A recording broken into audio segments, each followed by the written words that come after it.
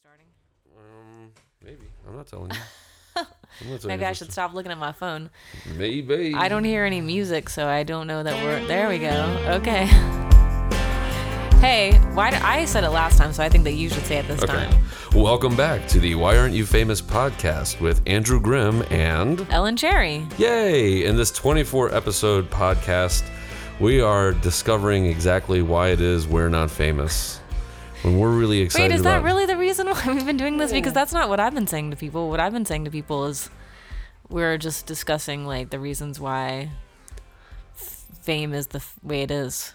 Acceptance. We're accepting fame for who it is. Fame is a person now. Oh. Just like corporations. No. Fame has rights. It does, man. It doesn't ask. It just takes. We're discussing things centered around fame. Around fame-like things, and why we don't have fame, and why we don't want fame, and yes. Now it is actually, we should change the name of the podcast to like, thank God I ain't famous. Right. No, but I like the name of the podcast. Yeah, it is a good name. Because I like the way the hashtag looks. Yeah. If you don't know what a hashtag is, it's a number sign or the pound sign, and then a series of words or letters in which people can apparently search, although I've never searched for a hashtag and no idea how to do that. Yeah, neither do I. But I did create one called pound sign WAYF. But you can't put a question mark in a hashtag. I found this out. Yeah.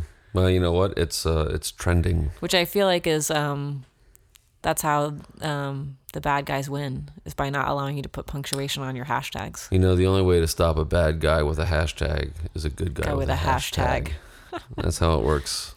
So this summer when we made our list of things to write about, we ran out after 19. Yep. And we were just like, we'll figure it out later, which we didn't. So this week's topic was blank. Here we are later. It's funny how time works. It is. It keeps going forward. It passes. Did you put our name tags out? I put our name tags out. Aww. I wanted to help you prep for the podcast because we've both been busy, and I showed up without my microphone, so I'm speaking into an unfamiliar mic today, but I'm feeling okay about it. Well, it is an AKG 414. It's nice. It is a very nice microphone. It has my favorite color of light on it. Green. What a great color. It is a great color. So fortuitous you live on Green Street. I do live on Green Street. Oh, no. Is that private information that listeners shouldn't know? Well, here we are. Revealing it all. Yeah, they can look me up on the whois.com for junestar.com and find out where I live. Don't give them any extra information. You don't even know. What are they going to do? Knock on your door a lot? They're like, where's that non-famous guy? And be like, I don't understand what this lyric means. Or lyric. I had a pizza delivered to my house. Good for you. Yeah, I know. I'm baby steps towards independence. Pizza. But it was like maybe a year ago or something like that. And the pizza guy came, he came up to the porch, and I'm paying him, and he's looking at me, and he goes, "You're somebody famous, aren't you?" And I looked at him, and I was like, yeah, to some people, I guess. That's all I said. And then I closed the door, and I did one of those like, yes. Because I guess I look famous, sort of. You do have a famous look. I like to think of it as classic, rugged, good looks. It is classic. It is. Not rugged or good. I get it. That's fine. Whatever. Then what I meant to say is it is rugged. It is rugged. Yeah. Oh, man. It's a lived-in look. It's like the lived-in look is one of my favorites. The distressed look. Yeah, I know he's thinking about getting up on the... We're not going to have cat battle today. No, we're not. I know, buddy. You're just going to have to hold on to him. Okay, so today we're talking about blank. Blank. So, yeah, freeform. And in honor of that, last night you and I agreed, tacitly, implicitly, to rewatch a wonderful show called Strangers with Candy. Yeah. In which the lead character's last name is, purposefully, her name is Jerry Blank. Yeah. Which I love the fact that, because that's just really a really funny joke. Jerry Blank. I was a user. Is it boozer user? It's a user, boozer. Wait, no, it's user, boozer, and a loser. But now I'm back in high school. And although some of the faces have changed, the hassles are just the same. Yeah. So we're talking about blankness, blank. Yeah. And actually what I think, it's not about blankness. It's about whatever you wanted it to be about. That was the topic. Yes, that's about the topic. Meg, you gotta get down, buddy. Yeah. Meg's got some cat BO going on. So, spritz him up or something. I think we should listen to yours first. Okay. I'm ready. I think we both have short essays because, well, I know I have a short essay. I can't speak for your essay. Maybe it's just like 15 minutes long. Yeah. But my essay was brief, and I wrote it quickly, but I actually kind of like it. And I thought all week long, what am I going to write about? And I just thought and thought and thought and thought. Mm-hmm. And I just really, I struggled. You struggled. I struggled, but then in a moment of panic yesterday, realizing I had to get it done, I just wrote some shit down. So, all right. But I'm still excited for you to listen to it. Oh, good. So should we listen to yours now that you've talked about yours? No, I think we should start with yours because I think we did mine first last week. Okay. Yeah. Fair enough. Okay, here we go. All Andrew right. Grimm's Blankness.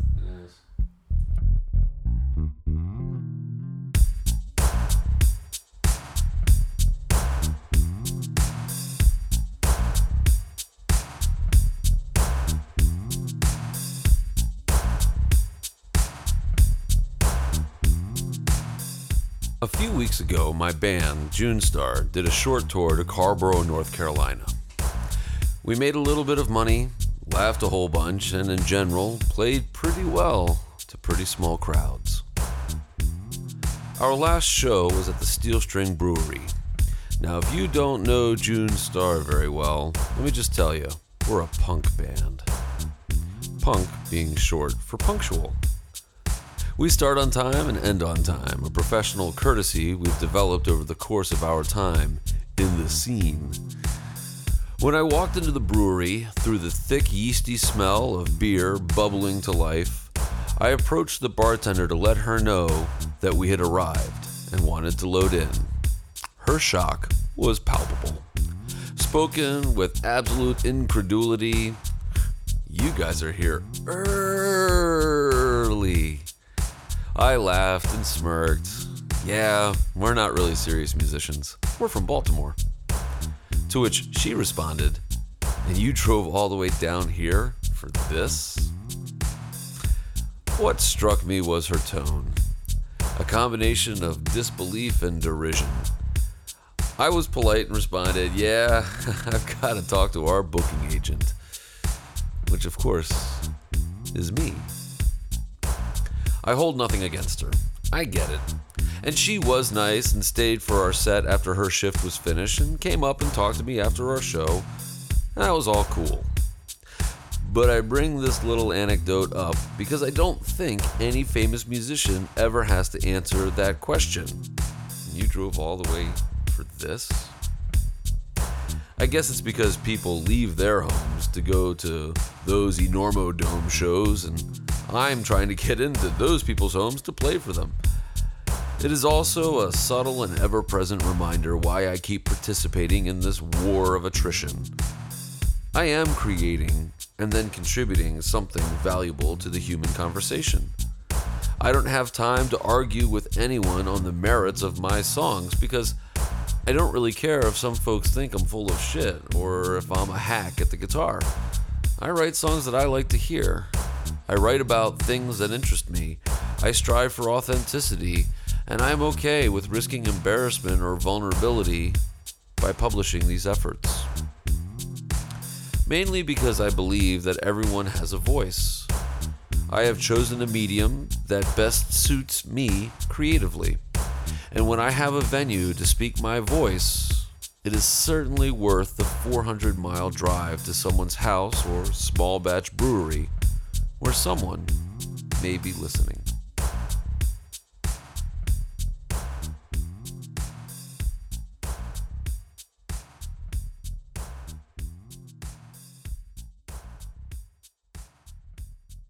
Yes, I too have driven miles and miles and miles and miles and miles to get to some place and had a similar experience where somebody's been like, "What? You came to this dump?" Yep. It's almost like, it almost felt like, I know she didn't mean it because it's true, she was nice. Yeah. You know, and I think she was meaning it more like. Well, you used the word incredulity. Incredulity. Yes. It was almost beyond belief for her. And what's funny is like we played for her a year ago. It's the same bartender. Short-term memory loss. Yeah, I was like, but it's like you also get this sense of like, you know, we're not good. Although she doesn't really mean that. Yeah. But that's like, it's like you're right. You know, we should just burn your fucking place down is what we should do. Well, and also the idea that like, okay, one of the things I was thinking about while we were listening to your essay was the idea that, of course, this is important to us, you know, and to you to have driven and booked the show and then gotten your whole band there, which is like 5 people, Right? And rehearsed and prepared and promoted, and that's important. And the idea that even a smaller venue in a different city is, I don't know. I think when I reflect over the last 22 years of playing, there's been plenty of times when I've been pissed off about like the fact that I booked a shitty gig. Right. And then showing up and being like, ugh. But I can't remember any of those gigs where there wasn't at least one person who was like, it's so cool.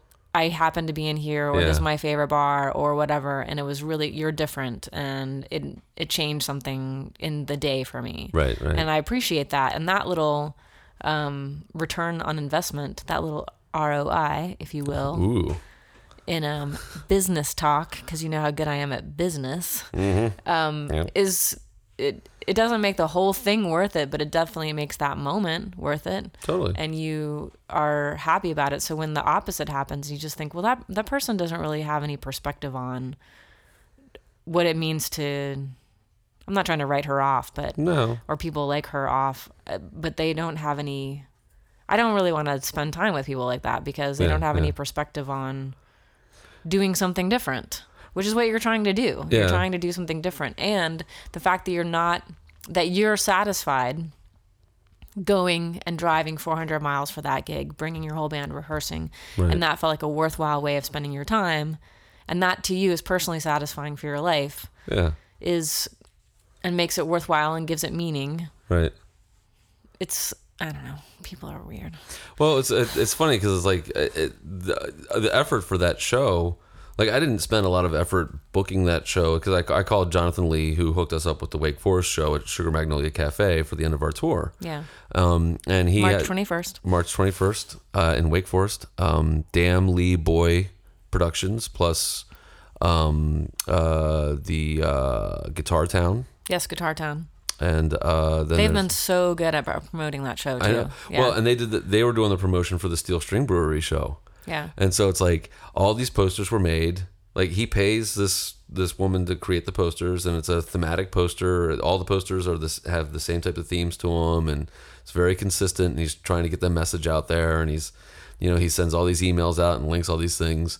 And then when you get to the venue, and the person's like, "Oh, you're here for this," it's like, well, okay, maybe the venue doesn't understand. Or maybe like somebody didn't talk to somebody at the venue and say, hey, Yeah. And that's, once again, whatever, that's fine. Like I long ago gave up on the idea of like somebody else, like thinking that I might, be encouraged by somebody else because I'm just going to be encouraged by myself. Yeah. And, this is, we chose to do this weekend, and we chose to drive down there, and we chose to rehearse, and, it's like, and that show was we played really well at that show. It was great. It was the last show, so we were all kind of really familiar with everything that we were doing, and we were able to free things up, and it sounded good in there. And so it's like, I'm not daunted by those things, but I think it's really funny when people say those things, and you're like, oh man, it's kind of like I really regret not having the page on my website for shit that people say to me, because that would certainly be one of them. Be like, oh, you came here for this. No, okay. Because it's just funny that perspective that people have. And just the idea that like one of the things that we're talking about over the course of this investigation of fame and celebrity in our culture and how it affects us as working musicians, or how we feel it affects us as working musicians, or how we perceive it, is that the idea is that everybody would want to be playing stadiums. And the fact of the matter is that that's also a life of scale. Yeah. Those people are not necessarily managing.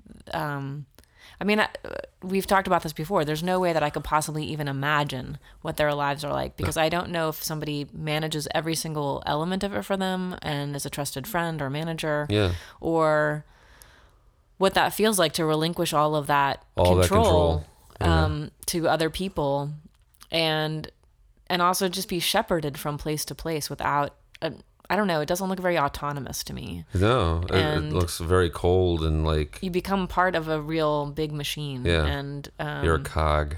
a cog in the Cag. wheel. You're a cag. You're a cog in the machine. Yeah, just a goddamn cog in the machine. Yeah, well, my cousin Donnie, he got his hand caught in a cog once. Dear listeners, guess what? Oh, no. I no. finally was told by my dear friend Andrew Grimm what the safe word is Yep. for his Merlin accent. So Yeah. now I can stop it if I need to. She needs to. But that's the whole thing. Like, I'm learning restraint. You know, well, cousin Donnie was in restraints once. Oh, he was down in Bellevue and all. Okay, so back to your essay. Right. I appreciate that you used the war of attrition. It is. It's always a war of attrition, man. Last man standing, dude. It's like I will. This is like I think my music career is a siege, and it's like I'm just gonna starve people out. Like I'm. It's funny because I was talking to the Society Fringe player guy, Dave Linitude, who is, you know. Hi, Dave. Hi, Dave. And because he listens to this podcast, but those guys are just like they're constantly putting material out. I mean, it doesn't stop. And I was joking with Brian Lutz, the other guy in the band, and I said, do you think you guys are ever going to put out like just like a regular normal album? Like, not like I wasn't asking them to stop what they were doing, but I was just like, you know. But they've been doing this now for 2 years. Mm-hmm. Like, they have 79 episodes, I think, of their podcast, and that are published. Like, they do their podcast 2 months in advance. That's smart. So they have this whole thing like kind of engineered to just keep going. Yeah. It almost like it's never going to stop. They have their stockpiled so they can prepare. And now they're doing like they're doing a travel log. They had a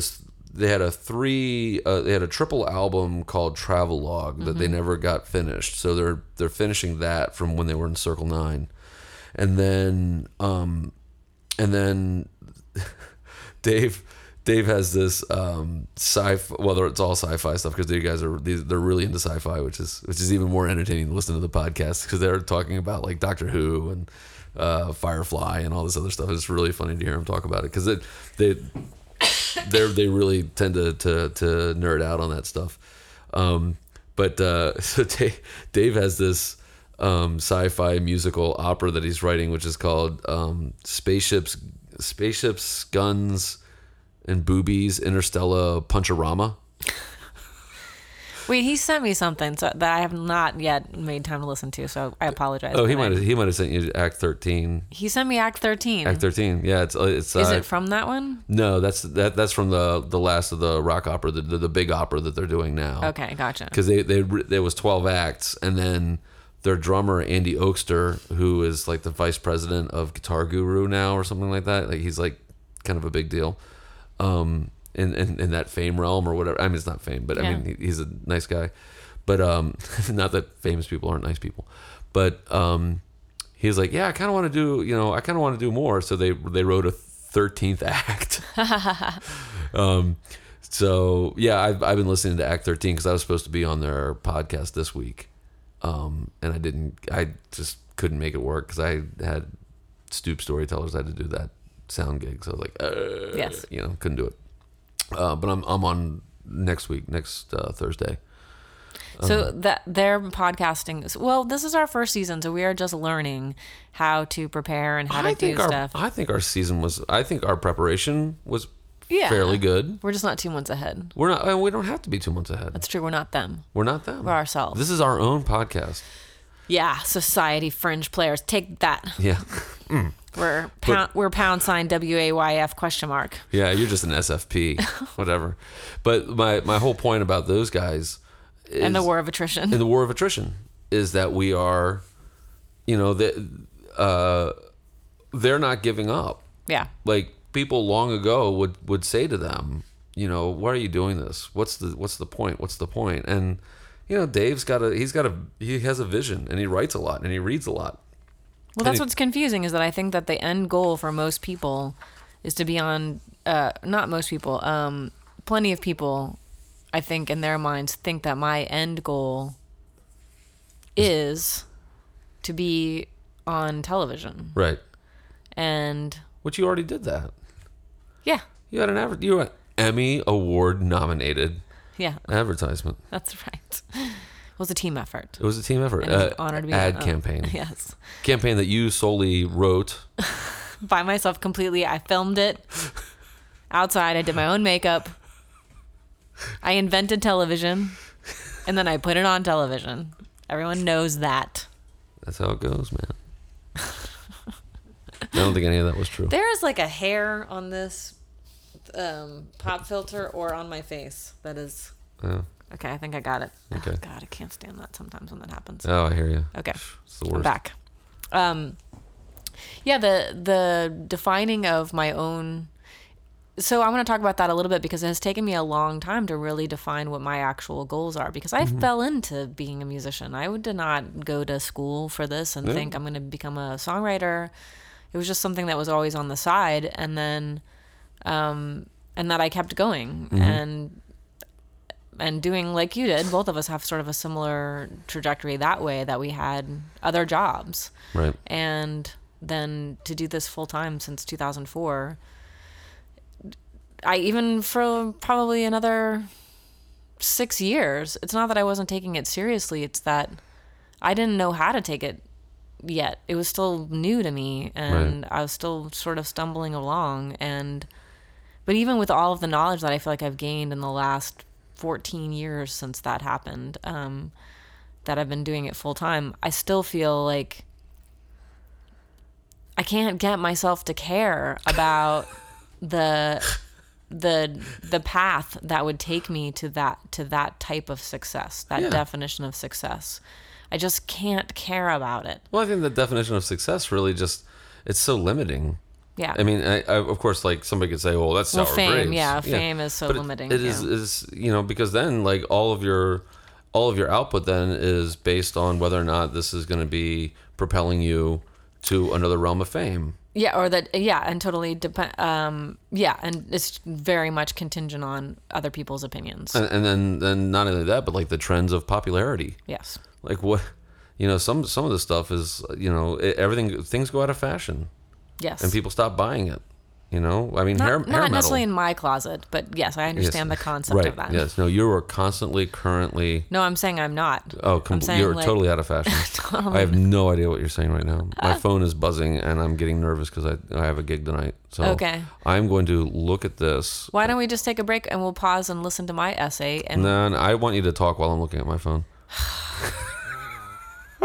Listeners, I'm rolling my eyes so hard. Oh my goodness, it hurt. Yeah. Oh my God, roll. Whoa. Let's just pause. Slow your roll. Let's just pause for a second so you can. Well, why don't we'll throw on your essay. Okay. And because everybody knows that I'm turning our microphones off, and then I'm rearranging stuff. So we're gonna pause. Yeah, we'll pause. You can look at your phone because obviously it's more important than what's happening right now. But I'm cool with it. It's fine. It's fine. Don't worry about Here we go. me. Hope y'all enjoy my essay. Which I wrote in like literally 10 minutes. Blank. Death? ? I like that yours actually had a topic, so just lower your expectations. Ooh. Yes. Yes. The meandering Ellen Cherry. Here we go. All right.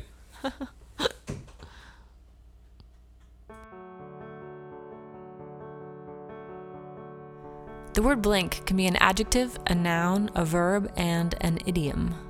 A blank surface, like a sheet of paper, has no marks, nothing written on it. It has no information, or maybe it is more accurate to say that it is communicating silence. Blank can indicate where something is lacking, an empty space or a gap in one's memory. It can mean to erase or delete, to blank something out or a failure to comprehend. I am drawing a blank. There's a beautiful sounding synonym for the word blank, lacuna, which is defined as a blank space or a missing part. For our upcoming tour, I hired a talented graphic designer named Amanda Ray to reimagine the promotional photo that Andrew Grimm and I have been using for this podcast, and she created a very eye-catching version. Colorful, bright, playful, it captures the spirit of these conversations we've been having around fame and the aspects of our personalities that we let shine through in the podcast. I think I like looking at the image she created because it is so very two-dimensional and so obviously not real. I'm keenly aware of the gap, the missing space between those drawn images and the people that we really are. When I think about the way famous people are sometimes presented to us, either as marketing tools or as models of behavior, there is a noticeable lacuna that is somehow loud and absolutely not communicating silence. The gap, the missing part between what we see and hear about famous people and the people that they really are, is for us to fill in, and we do. And that's quite dangerous because human beings are, by nature, imaginative and also self-interested. The stories we make up to fill in those gaps serves us and erases them. I don't want to have a life with nothing written on it, to leave this world without having marks made on me and having made marks of my own. And although I think the rest is one of the most important symbols in written music, I don't want to leave this world having communicated silence.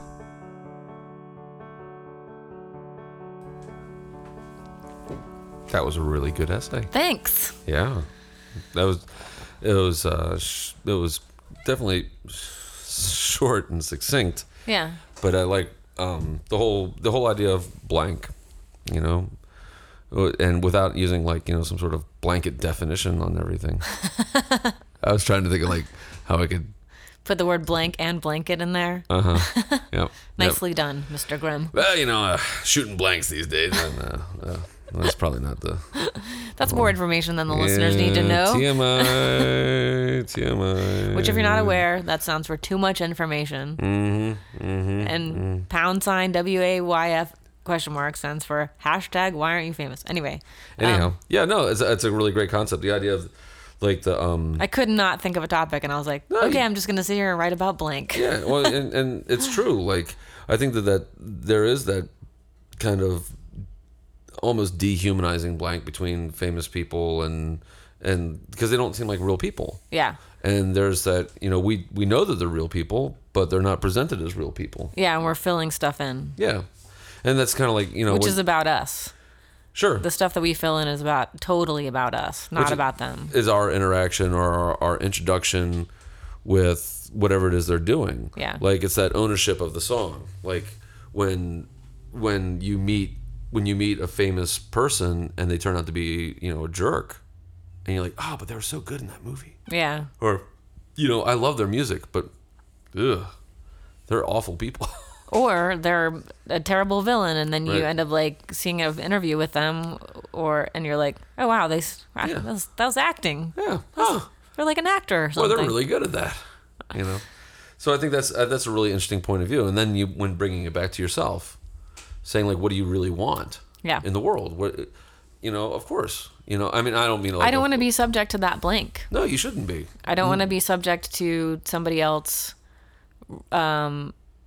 erasing what I have done. So when we were talking about Society Fringe players and their prolific output, which you are also very prolific in your recorded works and written works, and I am not as prolific, but that's okay. I'm a different person with a different process.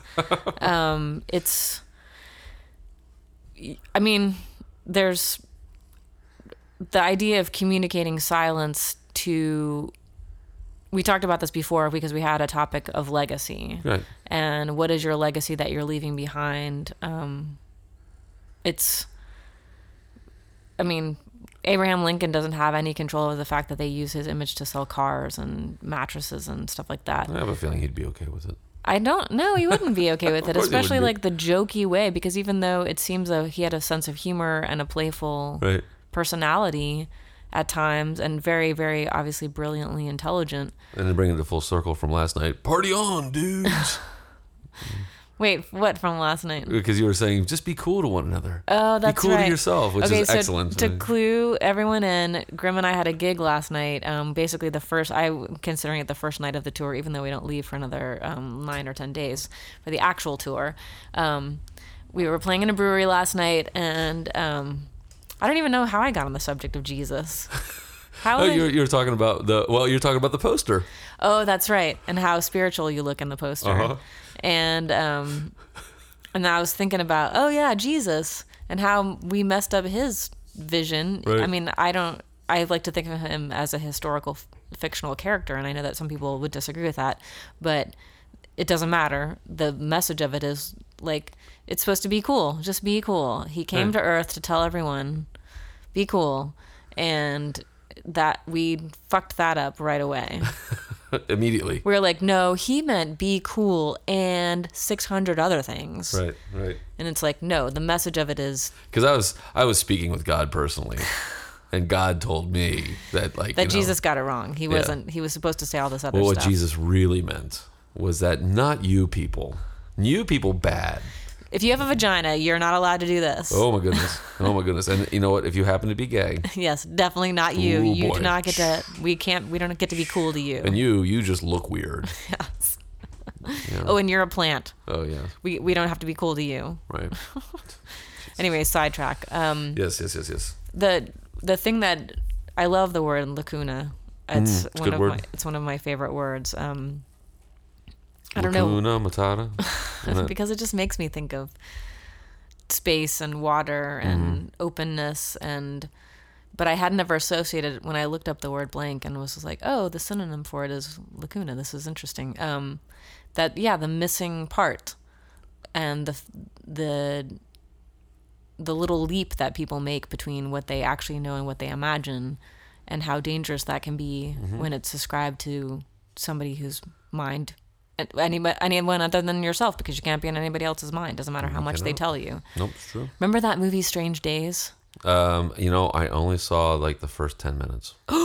We got to watch it. Ray Fiennes, Angela Bassett, amazing. So good. Juliette Lewis is also in it. But they have this technology of this sort of web that you put on your head, and you can record what you see here, and your parasympathetic system too also registers, so that you can record it onto these little cards.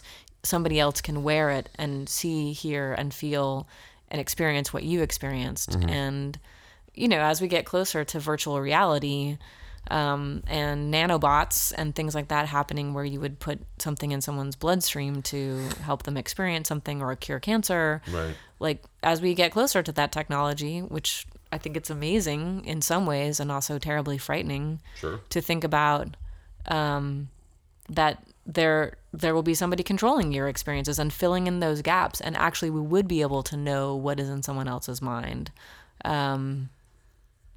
based on that type of revelation, or that type of scientific revelation, rather than trying to guess what somebody feels, but just based on their musical output or the things they say in a speech or the way that they act on, in a picture or whatever. Right. So that's what was fascinating to me about this concept of blankness and the lacuna, the gap between who I really am and what I present, and having control over that. And I won't, there'll be a time when I actually cease to breathe and exist, and then somebody else will be telling my story. Right. And that's it. Anyway, it won't matter to me, because I'll be across the Rainbow Bridge with my little dog Morgan. Oh. Not Zoe. It would be cool to see her. I love that dog, but she's pretty independent and also possibly a sociopath. No. Shouldn't disparage her. She was very, very sweet at the end. Yes, she was. She just slept all the time. Yes. She's very sweet when she wasn't conscious. When she wasn't conscious, anyway. Yeah. And I think the whole thing about, like, if you fill in the blanks of your story, if you don't do it, somebody else is going to do it for you. Yeah. And then, even like, because I've been teaching a long time, and I always had students. Everyone knows you're quite elderly. I am old. I am an old man. You're an old ma'am. I'm an old man. Yeah, funny. But like whenever I gave a test or something, students would be like, "Oh, is it multiple choice?" Like, the hell, it's multiple choice? No, it's not multiple choice. Why would I give you multiple choice? Here's a blank space, and you have to actually write in it. You have to show me what you know. You know, your voice has to inhabit that. You know, it was always my exams have always been essays and short answers, and you know, you have to work with the material. You have to bring the material forth.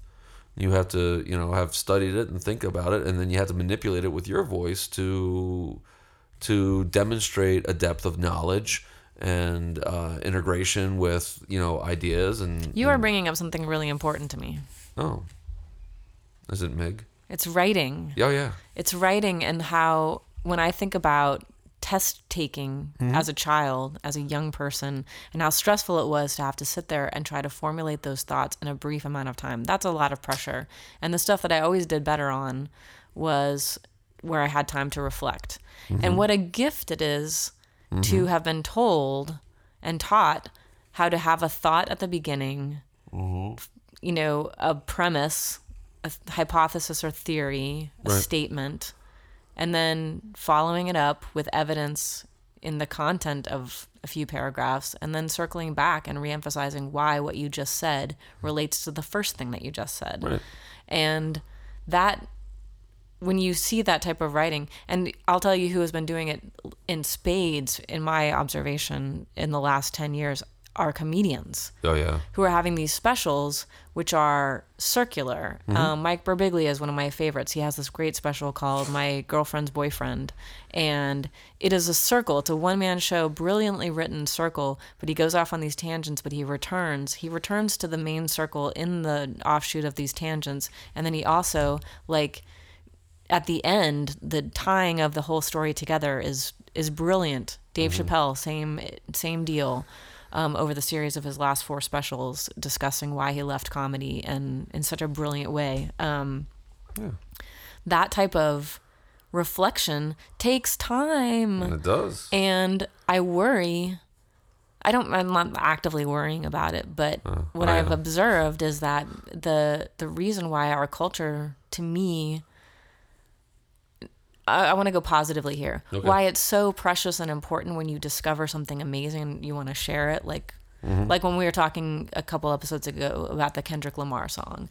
When you really read the lyrics of that song, it is about, I don't know, in my interpretation of it, it's about not only like loving yourself, but loving yourself out of a deep place of intergenerational trauma, systemic racism, and depression, and talking about that as a Black man, and admitting that you have depression and that it's soul annihilating, and how do you deal with it, and how do you survive in the world, and to handle it poetically like that, and talk about, he makes several biblical references in there, but are not explicitly about being religious, but just the idea, the personification of Satan. And he talks later about, like, I tried to follow what the good book said, and it's revelatory, and he could not have written that without reflection and time and thoughtfulness. And when you see it, it's just so brilliant and amazing. And is edifying the right word? Yeah, edifying. Edifying, like satisfying. Instructive. Yeah, instructive and satisfying, and hopeful, because there's so much of that not happening that gets fucking celebrated. Oh yeah. And like the My same milkshake. Well, I like that song. But just you played some piece of crap song for me by a country band. Oh yeah, the Florida Georgia Line. This is how we roll. This is how we roll. And like that piece of shit, like I just and we talked about, we watched the video. Shooting bullets at the moon. And there's like, I should do a version of that with is that my line cousin in Donnie. there? Yeah. Okay, because that actually happened when I saw the totality of the eclipse this summer. A dude across the country road. He was probably listening to that song. Shot bullets during the I'll take that goddamn eclipse down. Oh my god. Anyway. Yeah, this is how and we so roll. Arbutus. That's the safe word, everyone. Somebody write it down so I don't forget it again. I don't think he'll ever forget it. So the just having these little glimmers of absolutely deep reflection presented in music and comedy helps keep at bay complete desperation over the bankrupt majority of culture that people are consuming. And that, I think that's why those little life rafts for people who are thinking and feeling really feel important. And also people who are not necessarily that interested in it do recognize that it can, like it's life raft qualities. They may think like, oh, that is good, but I'm going to still, buy this song because it's promoting Pepsi or whatever. I don't know. Anyway, Right. I went off on a freaking tangent Oh, there. yeah, it was a Crazy. lengthy tangent. Yes. But very good. Thanks. I agree. So speaking of fame, Yes, fame. we picked a song that I was listening to earlier this week that I have loved for a long time. I went to college in Arkansas, and I know where Hope, Arkansas is. I've been to Hope several times, so I understand the context of the author, John Nolan, of this beautiful song, having this tale that he tells about his band being on tour outside of Hope, Arkansas. The writing in it is great. It's clever. It has wordplay, and I just think that the song should be famous. Yeah, he's kind of like the Kendrick Lamar of Newmarket, New Hampshire. Yes. Yes. Yes. Yes, very, very, very. And John Nolan is a really nice guy. He's a good songwriter. He's he's definitely going through a lot of this stuff too. The kind of like trying to find success, because his band Say Zuzu, Yep. they were kind of like, they were on a touring tier, and they did a lot of, they were doing a lot of stuff. They were kind of getting started around the same time as the Drive-By Truckers and Slobberbone and all those guys. And then obviously Drive-By Truckers blew up, Slobberbone kind of imploded, and then Say Zuzu, even before like it got to a certain level, those guys decided to call it quits. And then it was tough. I mean, they were touring a lot and they were doing some really cool stuff, but then I think they, other things kind of got in the way. And when I met John Nolan in 2004, I think is when I met him, maybe 2003, 2004. He was just trying to put his stuff together. He was trying to get his solo stuff together, and he's gone through. You can some of his Facebook threads, maybe it was Facebook. I'm pretty sure it was Facebook. Some of those threads, he was kind of like, I don't know how do people do this? Like, I don't understand. And because I mean, here you have a perfectly talented singer songwriter guy who's smart and does really, his production on his records are really good, and but can't get a foot in the door anywhere to take it to a level, because he has kids and a wife and all this other stuff, so they have bills and things, and but you can't make a living like that. Like, the only reason I can make a living as a musician is because I got 2 cats. That's it. And you had a dog. Yeah. But no, and I'm celebrating the fact that like my living expenses are about to shrink again because I've decided to move to an even smaller apartment. And just living in a thimble, ladies and gentlemen. Yeah, but it's also really, I mean, personally, I think it's a really good thing for me, because I had a period of expansion of my material possessions for about 2 decades, and to pare down, not to be forced to do it, but to force myself to do it has been really important, because I was looking into the future and I was like, what do I really, really want? Well, I really want a place to like keep some of my stuff safe, but also to be free to travel, because I just want to see stuff, and that's going to be my definition of success, and but yeah, I didn't know that John had talked about that stuff. It is jarring. It's not jarring, I think, for you and I to talk about it, because we talk about it every week. And so we sort of desensitize ourselves to it a little bit, where we're like, oh, this is, it's like, what are you doing? Or, nothing. Okay. I'm listening. Okay. Jeez. We commiserate, not desensitize, but we commiserate with each other about how we're going to be successful, and our definitions of success change from week to week, because you're just like, yeah, we had a good gig last night. It was good. We made some money for the tour. We got paid. No, we did great. Our GoFundMe is like out of control. We can talk about that during the tour stuff. Yeah. But I'm gonna stop you short, because I think we do. I think earlier on in our friendship and our touring partnership stuff, we did commiserate. But I think now it's more of like a reaffirmation of like just acceptance. It's like, well, it's because like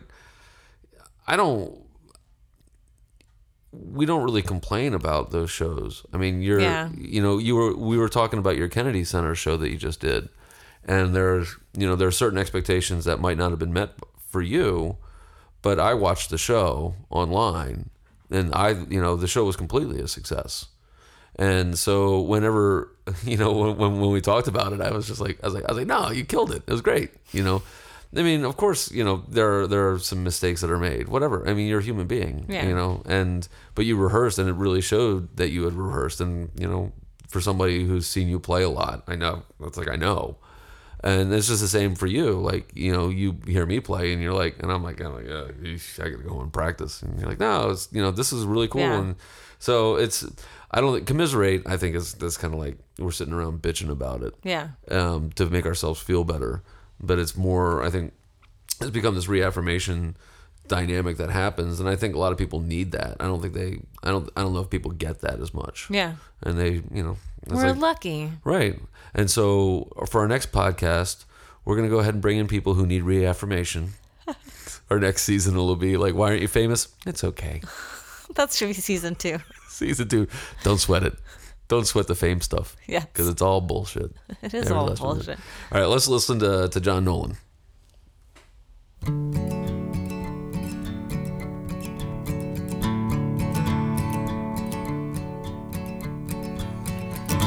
Sitting on the side and watching all the cars go by, looking at our own rig sitting fairly low, while the bass player and I grabbed our shit and sat nearby, and the other 2 took off to get a tow.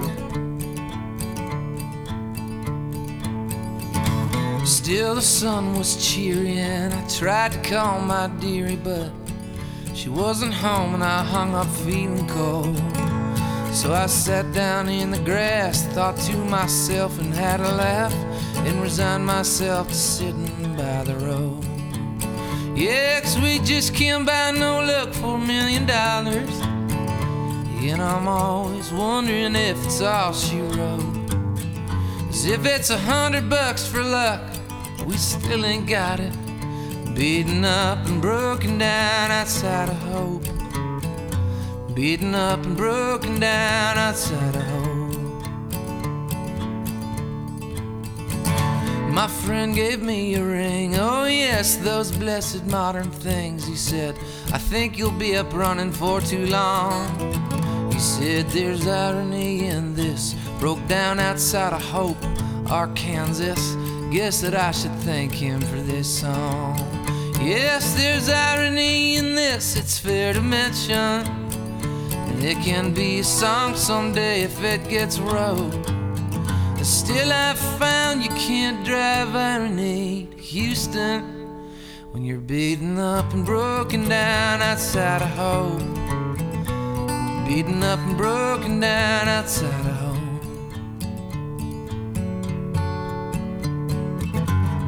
I ain't sick yet of rock and roll,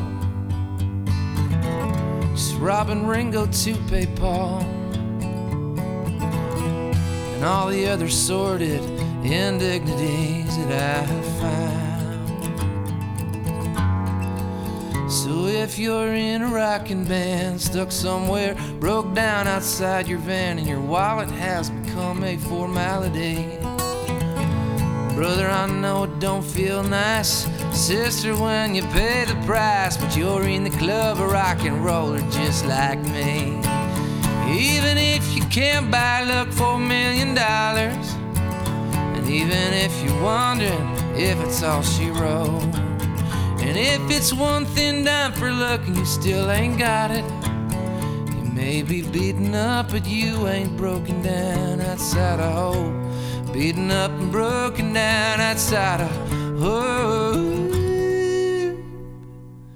Beaten up and broken down outside of hope. So many good lines. When your wallet has become a formality. When you're in, like when he talks about the brothers and sisters in the rock and roll club, if this has happened to you.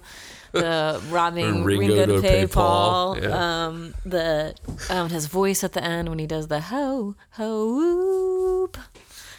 So well done, and So true. And he references a cell phone without saying a cell phone, which I thought was Yeah. clever, and that idea of being on the road far away from just a friend calling you and being like, hey, here's some perspective. It seems shitty right now. You know, you'll probably make it. Don't worry. Right. But I don't know. And just the acceptance of like sitting there and waiting. Because I have been in that position before where you've just been like, I just have to wait. Yep. I can't. There's nothing you can do. The van is broke. Yep. We broke down outside of Petersburg, Virginia, which is not as poetic as Hope. But we were driving back from Chapel Hill. This is like 5 years ago, 2013, and we just played North Carolina, and we drove all the way down there for that, and then And they probably were like, you drove all the way here for that? yeah, well, just to break down in Petersburg, and the alternator went out in the van, and so Katie was with us. So it was like the first show that Katie ever played with us, and then there was like a 5-year gap. I was gonna say, wait a second, that was like 5 years ago. Yeah, it was 5 years ago, and And she was like, I don't want to be in this band. well, she had AAA, so good. we called AAA, and then the guy showed up with this huge flatbed towing truck, and he had room for five people, and he was like, well, you know, I don't want to stay over that hotel over there because it's a sketchy place. So we'll take you over to Pep Boys tomorrow. I was like, what? Pep Boys? I don't want to go to Pep Boys. And he's I mean, of course, I'd tow you back to Maryland tonight, but you wouldn't be able to afford it. And I said, well, how much is that? And he said, $300. I was like, hold on. I went to an ATM. I pulled out this gas station. I pulled out $300. I was like, here you go, dude. And he towed us all the way back to Westminster, Maryland. Did you guys all ride in the truck? Yeah, that guy he was terrible. He was a racist, and it was funny because like we get in the truck and we're driving away, and I'm sitting up front, and Kurt, Katie, and Dave Hadley were sitting in the back seat, and it was big. It was a brand new truck. It was pretty comfortable actually, and the guy was talking. He goes, yeah, well, my name's blah blah blah, but people call me Bear, and Kurt goes, why do they call you Bear? He goes, well, I got hit by a car twice. And Kurt says, well, maybe they should call you a speed bump. One of the finer moments of being on the road. But yeah, it's like, you break down. It's like there's the idea of reality. Yep. The realness of like, oh shit, what do we do? Yeah. Yes. So take that. We don't have to go any further with that. We just let it go there. So tour starting. Is this our last one before tour? No, I think we have one more. We're doing one next week? I think we're doing one next week. Let me look at the schedule while you talk about the tour for a second. Why don't you promote the GoFundMe page? The GoFundMe page. Okay, well, if you go to gofundme.org/ Big motherfucker. No. Cat drama. Damn, dude. We got almost through the whole episode without him jumping on the computer. You're going to have to bleep out your Yeah, I know. being mean. I guess you don't because it's not safe for work lyrics. Who cares? Yeah, whatever. Yeah, man, that makes me mad. I love that cat. I love him to death, but I hate it when he does that. It's kind of annoying. It's kind of annoying and kind of destructive to my stuff. It is destructive to yourself because he doesn't do when you're not here. Yeah. Well, yeah. How would you know? The computer's always closed and when I'm not here. Anyhow, yes, our tour. Let me just de-escalate for a second. Yes, are you okay? Yeah, I'm fine. And my phone's frozen, so it's like not gonna work anyway. Well, let me see if I can find it on mine too. So gofundme.org / WAYF tour. We have raised $2,200 so far. No, this is it. Blank. Oh, really? The next one is tour update 1. Wow. But it's actually the day before our tour starts, so that doesn't really make sense. Well, I guess maybe what we're gonna do is we're gonna have to. Well, let's be honest with ourselves. We never published a schedule. That's true. So we can do whatever the hell we want. That's true. So maybe we should just say that we're gonna post one on the first week of the tour. Yes. This will be the week of the March 5th. Yes. So there's gonna be a 2-week gap. Yes. Yep. No. Well, sort of. Like, this is coming out Monday, and then we basically, like, yeah, Yeah. 10 days. Everything's 10 days. Everything's 10 days with you these days. Yes, we have a few gaps we're trying to fill in, but Yes. that's okay. Even if we do have gaps, we've done pretty good on planning this tour. We've done really well. I'm super excited because I started promoting it with our new poster by Amanda Ray, which she's available to you at on Instagram at @Nan Ray, NANWRAY, and I sent her I mentioned this in my essay, the promotional pic that we've been using for the last couple months for this podcast, and she made a cool poster, so definitely hire her. She's amazing. She was such an incredible person to work with. Yep. She was so easy. She really wanted us to be happy with the way it looked. Yep. And I think Totally cool with feedback. yes, and I'm excited. People at the gig last night wanted to take the poster with Yep. them, so... Yeah, it was totally cool. But I've done Facebook events. Everything should be up on the website, which is whyaren'tyoufamous.org. And yes, we do still have a few gaps. gaps, but we also have a few places of people can support on the tour that we're going to be doing personal podcasting. Yep. And I gotta get to work on that schedule. Yep. And we may hit some, if we have to hit some open mics, we may hit some open mics. But Yeah. But right now it looks like maybe our open dates are March 11th. Is that true? No, that's not true. I take that all back. That's Springfield, Illinois. March 13th. March 13th. Hoping for Dallas. Hoping for Dallas. March 16th and 17th. And maybe the 19th. Yeah. That's a kind of a gray area there. Okay. I'm working on that. Okay. I'm trying to get something. There's a brewery that I think we can probably play. Okay, I'm cool. hoping we can sneak in somewhere. Yeah, and it really feels like the tour is coming together. The money's in place, which is really kind of important because neither of us really have job type jobs that play all our job stuff. So Bills. it's kind of the bills and stuff. So thank you to every single person who has given $1. I can't even and I'm so impressed with how there's some big donations. Mom and Pop. Thanks, Mom and Pop. Yep, my dad hasn't contributed yet. But we're going to challenge him because my parents Yeah, your donated a large amount. Dad, are you gonna take that from Texas, Dad? You can take that from them. You got to show Merlin what Merlin can do. Yeah, you call my cousin Donnie. He should be donating. Oh, he donated in spirit.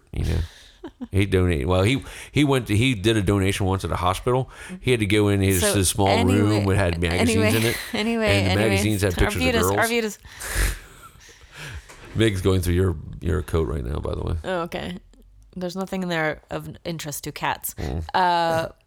So it is exciting to have had the support that we have for that tour cost. And I really do, I'm hoping that we're not going to exhaust people, but I really do think I'm going to do this every single time because it is such a relief. I don't think that people understand what a relief it is to know that we are leaving, knowing that if we don't have to starve ourselves on the road just to make rent and mortgage. Right. We the money that we're actually going to earn at shows will be income and be able to be put towards next month's expenses the way that regular people do it with jobs who get raises after 20 years. They are able to plan for stuff, and it's amazing, and I'm proud of us for doing that. Yeah. And I'm really, really, really, really super grateful because it is such a relief to also know that we can go out and say, we're tired, we've just driven 4 hours, 5 hours, played a show, left everything on the field, and we don't have to we can sleep in nice beds. And that is a great gift. So thank you. We don't have to wince at running a credit card. Yeah. Because Yeah. it's, at the end of the day, you do what you have to do. But you don't want to have to keep going back to that freaking well every single time. Yeah. And, then there's you're just pushing off debt to later and blah, blah, blah, blah. And the overarching part of that for me is the idea of relaxing into the experience and putting on a lot better shows. Right. Because there's not this constant feeling of well, do I really deserve $1.59 coffee from Dunkin' Donuts, or can I just drink whatever coffee is Brown available? and water. Yeah. Pilot brown and water. Yeah. And Rusty Lovin'. to make That's it what I call actually to make it enjoyable so that you and I perform better, which is something that people who, and we've talked about this before, everything is to scale, but when you look at with the way that a famous musician tours, they may not be, what they're focusing on is their performance. Right. And this feels like a step in the right direction to be able to focus on really having great shows and feeling rested and focusing our energy on and flying, basically. Flying at the shows. And maybe you can fly and I'll swim. We'll be like the Wonder Twins. Form of an eagle and a bucket of water. Right. That was always the worst. Ice bridge.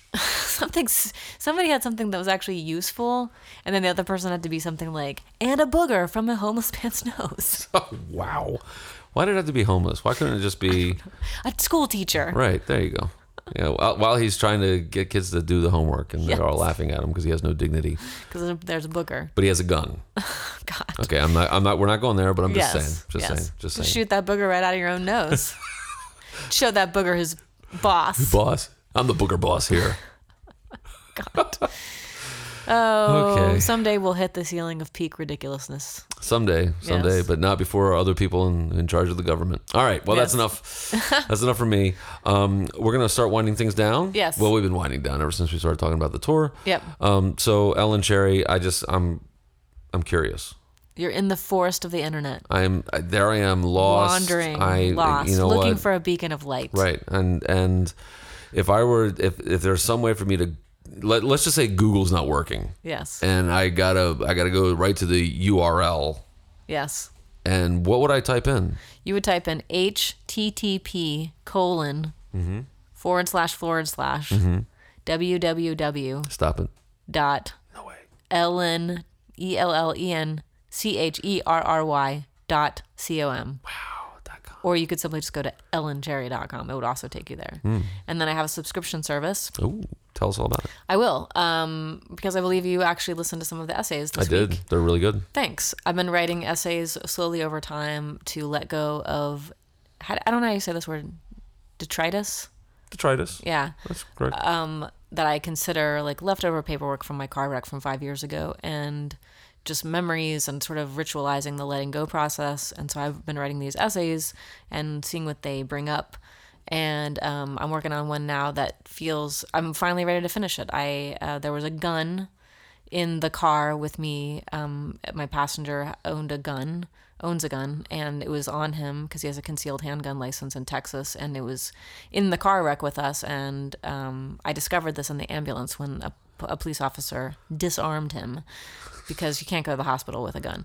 And, well, at that time, you couldn't go to the hospital with a gun. Yeah, now you can. I don't know. It's different. I don't know what I'm pretty sure in the open carry, even with open carry in Texas, you can't go into a medical facility, especially if they have signs posted. So I wanted to fire the guns, and I wrote an essay based on what it was like to have that experience, because I'd never fired guns before.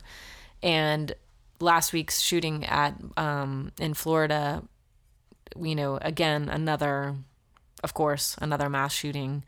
And of course the shooter had this weapon called an AR-15. Is that correct? That is correct. So well, they've been saying AR-15 style, but okay, so there's no difference. Yeah. Although somebody would say, "Well, this one." Yeah. So I'm gonna finish up my essay for this month's subscription service, but I actually think I'm gonna allow, and hopefully my supporters are okay with this, but I'm gonna publish that one for everyone to listen to. Once I finish it this week. So yeah, but you can find that at ellencherry.bandcamp.com. And I've also been doing other little songs in there, and just writing. I try to produce 2 items a month for my subscribers. It's $4 a month, and you support the stuff that I'm creating. And a lot of changes have been happening for me personally that I feel like are freeing my energy and my spirit up to be more productive and creative. So that's good. Right on. Yeah. What about you? If I was wandering aimless on the internet and I needed to hear the voice of reason. Ooh. I needed to hear a gruff but instructional and tender set of lyrics about heartfelt, about a topic that I don't think about very often. Love. Yeah. Yeah, it's you would find that at I'm not even going to comment. You would find that at HTTP www.junester.com. Wow, that was good. We were in tune on that one, you know. And that's the June Star website. That has some updated dates. I have to put all of our tour dates on there. That's what I'm going to do next, and I got to put that in our my song kick as well, my artist thing. And then you can also find all my stuff at Bandcamp or junestar.bandcamp.com. And I have a subscription service, $5 a month, gets you everything I've ever put out except for one terrible, awful first record. And then I've been doing, last year I did 52 original songs as incentives that are subscription only. And then this year I'm doing public domain songs, which I have fallen a little bit behind the past couple weeks. So before we go on tour, I have to get all that stuff. Down. I got to hunker down, and I'm just going to publish it all at once. Remove all distractions and focus. Let me tell you, it's a distracting time to be alive, which is fine, but it's alive to be. What a time to be alive and distracted. Maybe is a better way of thinking about it. But all good distractions, ladies and gentlemen. Nothing. I would also negative. like to invite anyone who's in the Baltimore area. To March 24th, which will be our final night of the show. Our season finale. Season finale. We are recording our podcast live at the 4 Hour Day Lutherie on Harford Road. The details are on the tour page at whyaren'tyoufamous.org. And you are welcome to join us an hour before the show. We'll start at 6 o'clock. We'll tape from 6 to 7, and then the show will start. You're going to play, I'm going to play, and our friend Matt Monta from Columbus, Ohio is going to be there and playing as well. We'll probably involve him in the podcast, but it's going to be fun to do it before a live audience. What? It's going to be crazy. Yeah, it's going to be cool. It's going to be crazy. Well, until 2 weeks from now, 10 days from now. Yes. Yeah, 10 days. 10 days from now. Right? 10 days. What's today? Saturday. Today's Saturday. We leave on Tuesday. Today's the 24th. Yeah. So, and we'll be doing Facebook Live updates as we go along too. I hope that you'll join us, everybody, because I'm really looking forward to this tour. It's gonna be fun. Yep, should be a good time. I'll see you there. All right, yeah, I'll see you in the car. It was Milhouse who said that.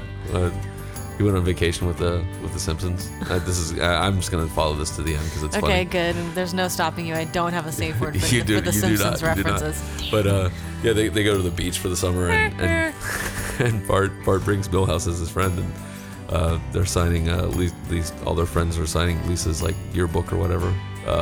Was it Perspectivus? It's the name of the yearbook, and they all signed it like, Lisa, see Lisa, you're the best, you're the coolest, and then Milhouse signs it, see you in the car, Milhouse.